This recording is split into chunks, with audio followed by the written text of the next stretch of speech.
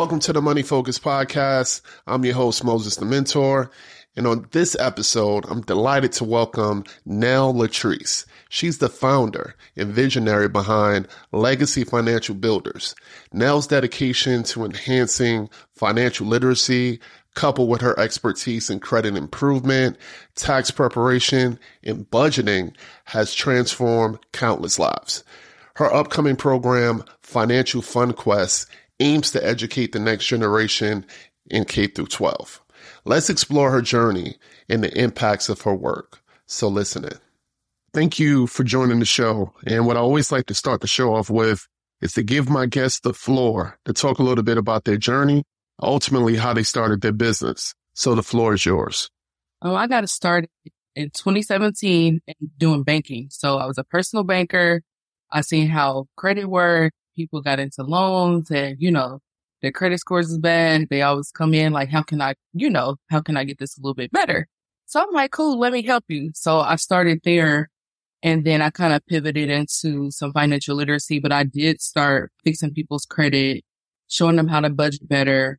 I'm just getting some things deleted off to show them, the discipline in order to get that higher credit score that they were looking for. So that's kind of how I got started. Now I work for the federal government. I am a contract specialist. So I am in contracting right now. And then I work on my financial services company. So that's kind of how I got started. So tell us a little bit about your company. What services that you actually offer today and how do you actually help your clients? Okay. So today I'm actually pivoting out of doing credit repair. So right now I am actually in financial literacy and I also do taxes. So my website is ready to go. You can see my children's book on there and my card game. And then I also have a form you can fill out for my tax prep services. It's all linked in my website. And as far as your financial literacy approach, what are some things that you specialize? Do you help people with their personal finances? Do you help them with wealth building? What exactly do you work with? So what I'm doing now, so the whole point is to build a legacy. I want people to be able to be informed on how loans work, credit work. So I'm working with children and adults. So for adults, I actually teach them how to be more financially fit. So we'll pull their credit report. I'll tell them how to read it. We'll go over their finances. I'll help them budget, just showing them a better way of doing things so they can save money a little bit better. Because I noticed that a lot of people, they just don't know. So my whole goal with that is to teach them the proper way to budget so you can build your legacy and build your wealth. And with children, my whole goal is to start there. We wait till we get older to kind of get in a groove of being financially fit. But I think that it starts with the younger kids. If you teach them while they're young, they're able to soak it all up and then they'll be able to use that into their adult life. They don't have to make those same mistakes that we made with student loans and credit cards and high interest rates with cards and things like that. Yeah, I mean, that makes a lot of sense because, once these kids become adults, they're pretty much bombarded with all these different opportunities to, utilize credit. And if you don't have that foundational knowledge on how to actually use those funds, you pretty much set yourself up for a lifetime of financial pitfalls. Yes. For sure. So how do you balance the diverse needs of your clients? Honestly, I used to be all over the place because everybody needed something. You know what I'm saying? And I felt like it was becoming overwhelming. So I'm like, let me pivot. Let me figure out how can I put this all not into a box, but kind of like contain it a little bit more so I can actually help them. I noticed that people were wanting me to fix their credit, but they didn't know anything else outside of me fixing it. So once it's fixed, then what? You know what I'm saying? So it's like, I'm able to now, like, let's start here. Where's your mindset at with your financials? What are you trying to do? What is your goals? Yeah, we can fix your credit, but then what? You know what I'm saying? So it's like now I come in with a list, what we're doing first, A, B, C, and D. We need to tackle your mindset first, and then I'll help you fix your credit. Because fixing it is not the end all be all. It'll go back to being bad. If you know what I'm saying? If you're still doing the same bad habits that you were doing before. So did you ultimately like learn about credit? Were you like your first student, or did you always have great credit? No, so I was my first student and I didn't learn anything about financials when I was young. Financial literacy, I didn't know anything about a credit card or nothing. So when I turned 18, you get your own college dorms, let me go ahead and get some credit cards. So I got out there, started getting credit cards, and I did. I built my credit score to 787. And I said, oh, that's pretty easy. You know what I'm saying?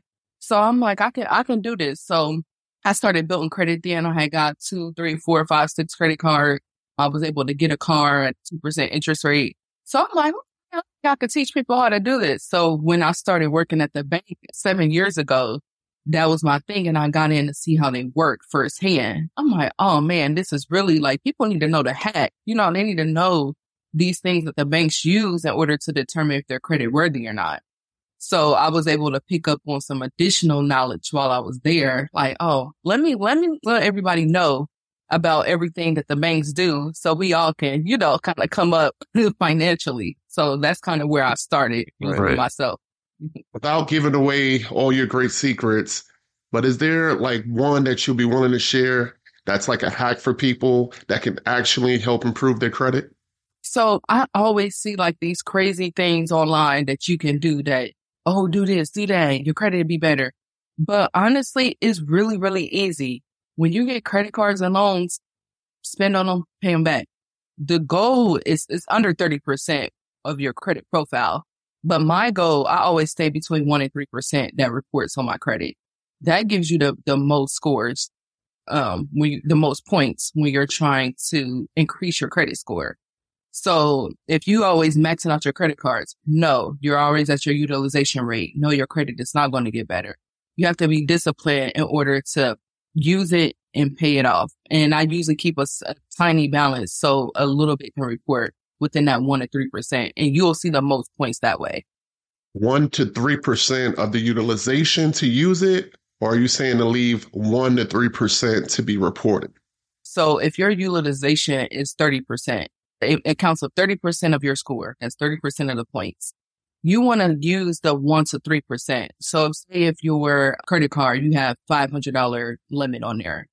You don't want to use up, the 30% of that. You want to use 1% to 3% of the 500. That's what you want to report. So that way it's reporting a utilization to your credit report, but it's not putting you over that threshold to where you're losing points. Because credit card companies also don't increase your credit limit if they never see you using it. I usually pay all my bills on my credit card each month to accrue the points. Then I'll pay it all the way down and leave like $50 on there. And that way it's reporting some usage onto my credit report. Yeah, credit card points. If people actually have a credit card that gives you the cash back, it's wonderful. I mean, you're able to double dip. You're able to benefit from those large purchases, your everyday purchases. So it just makes sense to use your credit card first and then pay back versus using your debit card. But only if you're disciplined. I tell people all the time, they think that credit card money is one free all. I'm going to spend this up and I'll pay them back later. You know what I'm saying?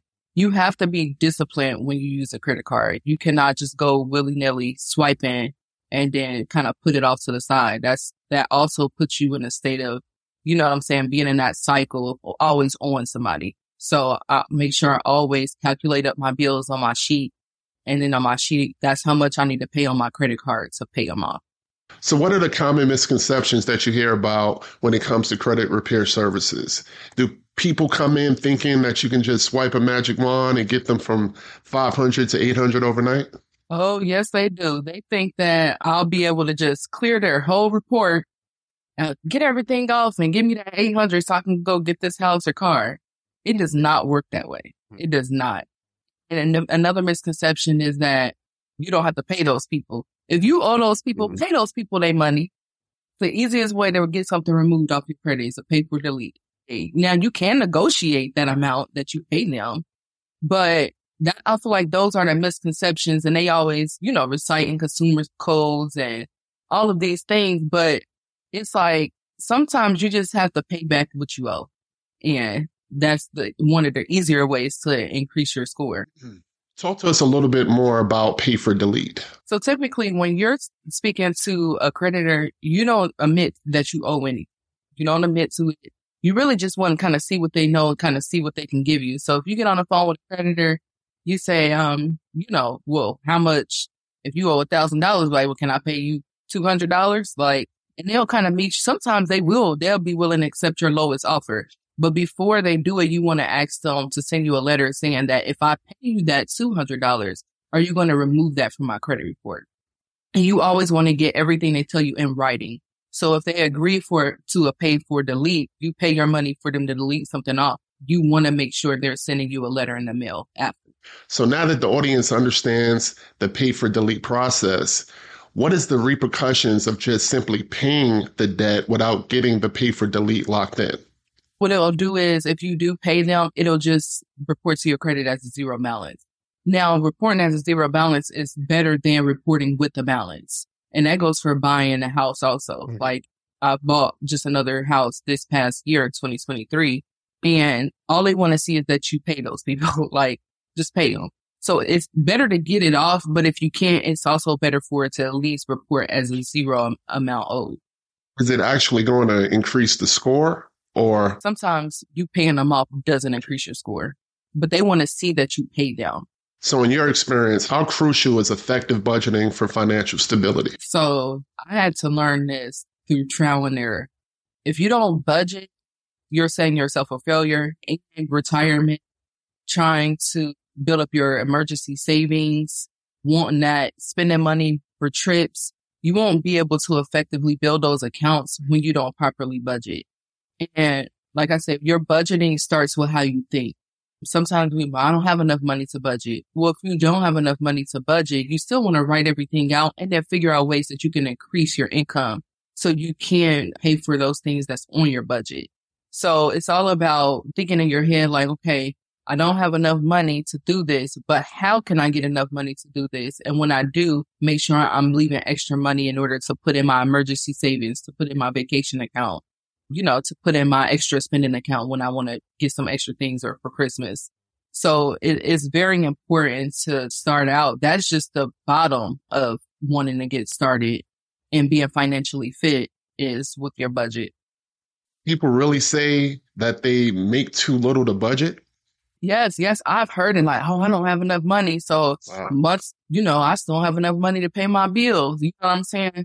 But when I've written out people's budgets with them and noticed where they were spending hundreds of dollars just on stuff that didn't matter, extra eating out, extra subscriptions, I got to get my hair done this time. Well, that might be the money that could have went towards an extra bill. So you just have to put things in perspective for people so they can see that sometimes it's not the money that you're bringing in, but it's how you're spending it. If you have poor financial habits, it doesn't matter if you make a lot of money or you make a load of money. So putting a plan in place just makes a lot of sense. Yes. I'm a visual person, so I like to see what I'm doing. And when you see where your money is going, you're able to have more control over what you're doing in your budget. It's not always easy. I got a bunch of spreadsheets and trackers and stuff like that to make sure we're always hitting our mark. Yeah. What advice would you give someone who's struggling with financial planning? I would say if you're struggling on your own, I would say go to someone that you see is doing well. It's always good to be around people who are doing better than you. So that way you can get help and fix things that you're trying to improve on. And I'd say that, it's all with discipline. Start small. Don't try to go big. I want to save $2,000 this month, but you didn't save $50 last month. So how are you going to then save $2,000? Having those realistic goals and saying, okay, well, from each paycheck, this month, I'm going to take $50 and put it to the side. And you have to just start with those healthy habits in order to move into the bigger things. Because if you can't conquer the small saving and the small things, there is no way you're going to be a good steward over anything more than what you're getting if you don't take care of what you have now.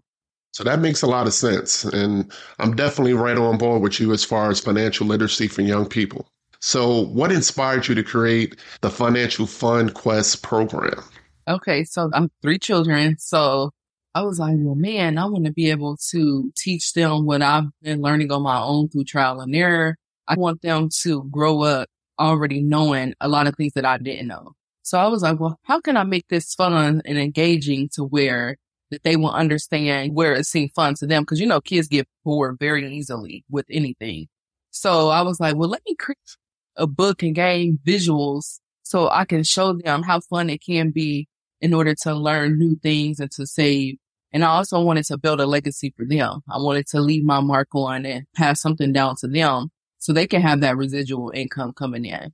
So if I post this on Amazon and get it in stores, that's also money that is able to be passed off to my kids. That was the biggest thing for me. And I also wanted to give back to my community too, because I grew up in urban schools and urban areas. And I seen we didn't learn anything about financial literacy in school at all. So I want to be able to give those things back right in my community too. What type of topics are you covering in your game? So like, give us an idea of some of the things that we didn't learn as kids. So I'm right there with you. So what do you cover in your game? So I cover a multitude of topics in there. So there are actually flashcards, and I have them right here too. So the flashcards, they cover topics over investing. So it tells you, it has definitions on them. And you turn it over, it tells you what the definition is. So it has credit bureau, investing, what a capital loss is, what a homeowner is. It goes into all of those financial terms that I didn't learn until I became an adult. So I made sure to put all of those in there so they can learn those things, younger, and they won't grow up and ask, well, what does this mean? What is depreciation? What is appreciation? You know what I'm saying? So those things are all in my cards, and there's 75 cards in there. So it's 75 terms, and you're able to make it into a game too. So I put instructions in there, the way to make it fun, Yeah, that all sounds great. That sounds great. And then I know you're targeting kids, but not to be funny, but I think a lot of adults probably could use your game. Yeah, so, my aunt seen it. She was like, I want a copy. I said, I got you, girl. We'll be back after a quick break. If you enjoy the show and would love to be a supporter, head to the episode description and click the link so that you can become a supporter of the show. For as low as $3 a month with no commitment and cancel anytime, you can contribute to the success of the show and making sure it's sustainable for years to come. I really appreciate your support. Thank you so much. Back to the episode. Yeah, just understanding stuff like that is really key. So I think that your flashcards is a great tool for young kids, young adults, people of all ages, really. But it's really about how you actually apply that knowledge in your life that matters. So you talked about the impact that you hope to have with your program. Are there any other goals that you're looking to have with your business? Yes. So I actually have a financial literacy curriculum.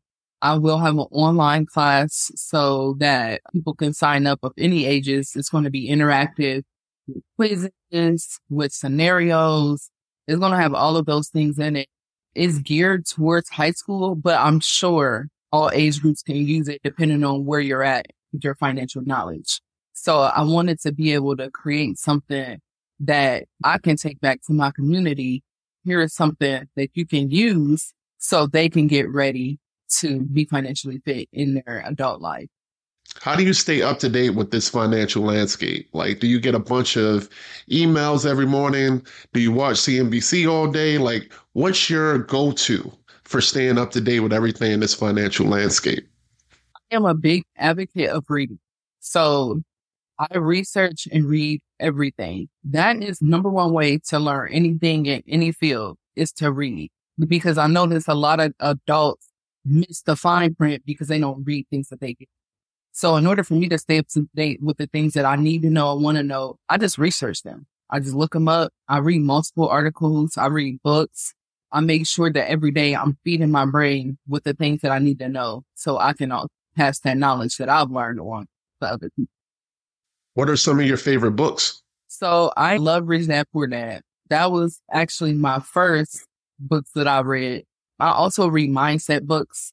I don't just read financial books because yes, you can learn everything financial, but if you don't also, have your mindset there, then you won't get that either. So Atomic Habits is a good one that I seen going around on social media, and I was like, let me read that. I'm real interested in that book because I think that getting into the habit of doing things also helps you. You know what I'm saying? Also get that financial I guess, independence that you're looking for. Yeah, I definitely co-sign both of those that you mentioned. Atomic Habits and Rich Dad Poor Dad. Those are go-tos for sure. Foundational, to help with your mindset and help you push through all those distractions. Let's talk a little bit about technology and what role that plays into financial literacy. What do you think technology will actually push through in the years to come when it comes to finances? I think that technology is doing this thing when it comes to financial habits because you're able to get trackers on your phone, reminders. You're able to categorize your bills on certain apps. You can get on QuickBooks, keep up with your expenses, mileage. It's so many things that you can do to keep up with your financial health. And also you can check your credit score anywhere now. You know what I'm saying? I know that all of them are not accurate, but it still gets you in the ballpark. It still lets you know what you're doing right and wrong. You have everything at your fingertips to take a class, to look at your credit card statement. There is no reason why something should be late. That's always my thing. Like, you should have a calendar with your due dates on it and pay it early. If you don't want to do auto pay, pay it early. I know you mentioned credit score and how important it is to know your score on certain apps. Do you have one that you actually recommend? Because I've heard some horror stories with certain ones. Yes, I actually use the Experian app. So on the Experian app, you can actually connect to all three. They'll give your credit score and your reports. You have to pay for it. It's $25 a month, but it's worth it because I also keep my credit frozen. So until I'm ready to apply for something, I'm able to go in the app and freeze my report and then unfreeze it when I'm ready to go apply for something. So Experian has been my go-to. I've heard about freezing. So how fast can you unfreeze your account? Like, is it really like a push of a button? Yes, it's literally a push of a button. You can go in there. So they call it thawing. So you'll see like TransUnion, if you go to your TransUnion report and do it, and they call it a thaw and unthaw. You can set it for days. So if you want to turn it on for just the one day, you can, and turn it off next week, you can. So, and that way, I always recommend that to people because now I feel like it's so easy to get information off the internet or your social security number. Your social security is not as private as we thinking, like it used to be. They used to be top secret, don't give your social security number to anybody, which you still shouldn't. But it's so easy to look up somebody's information off the internet. So I always recommend keeping your credit report frozen until it's time for you to apply for a purchase or whatever you're trying to do. Might try that because, the last thing you want to do is work on your credit, get it into good shape, and then someone compromises your credit report. So we're about to head into tax season, and I know you mentioned that you offer tax preparation services. So what are some tips that you can offer to the audience about tax season?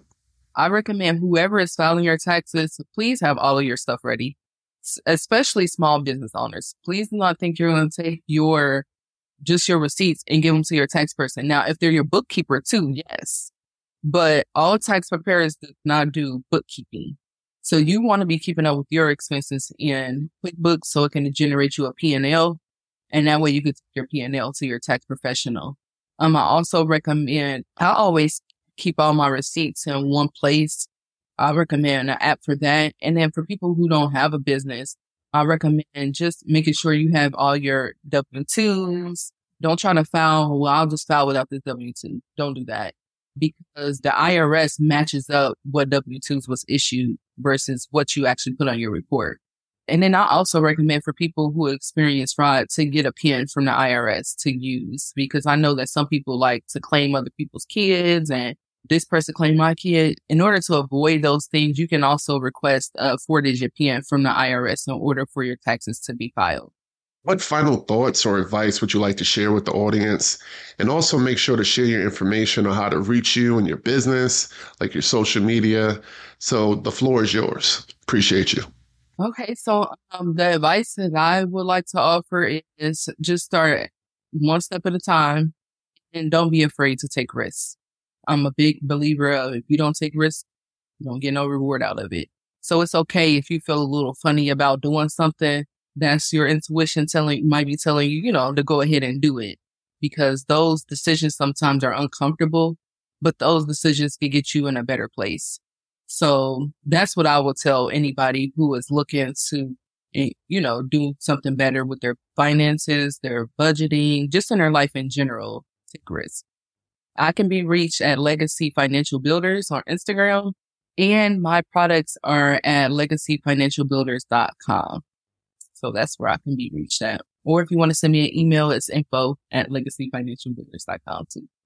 I'll make sure to include all your contact information in the show notes so everybody can contact you and keep in touch regarding financial planning and tax preparation. So I really wish you the best and good luck with all your endeavors. So I appreciate you joining the show. Oh, thank you. Now, thank you again for sharing your valuable insights and just your commitment to financial empowerment and education. That's just huge. So I just really want to say thank you again. And to my listeners, remember, before you go, to explore more of this at mosesthementor.com. And also don't forget to subscribe to my YouTube channel, Moses the Mentor, for more content just like this. So until next time, keep focusing on your financial growth and your financial education.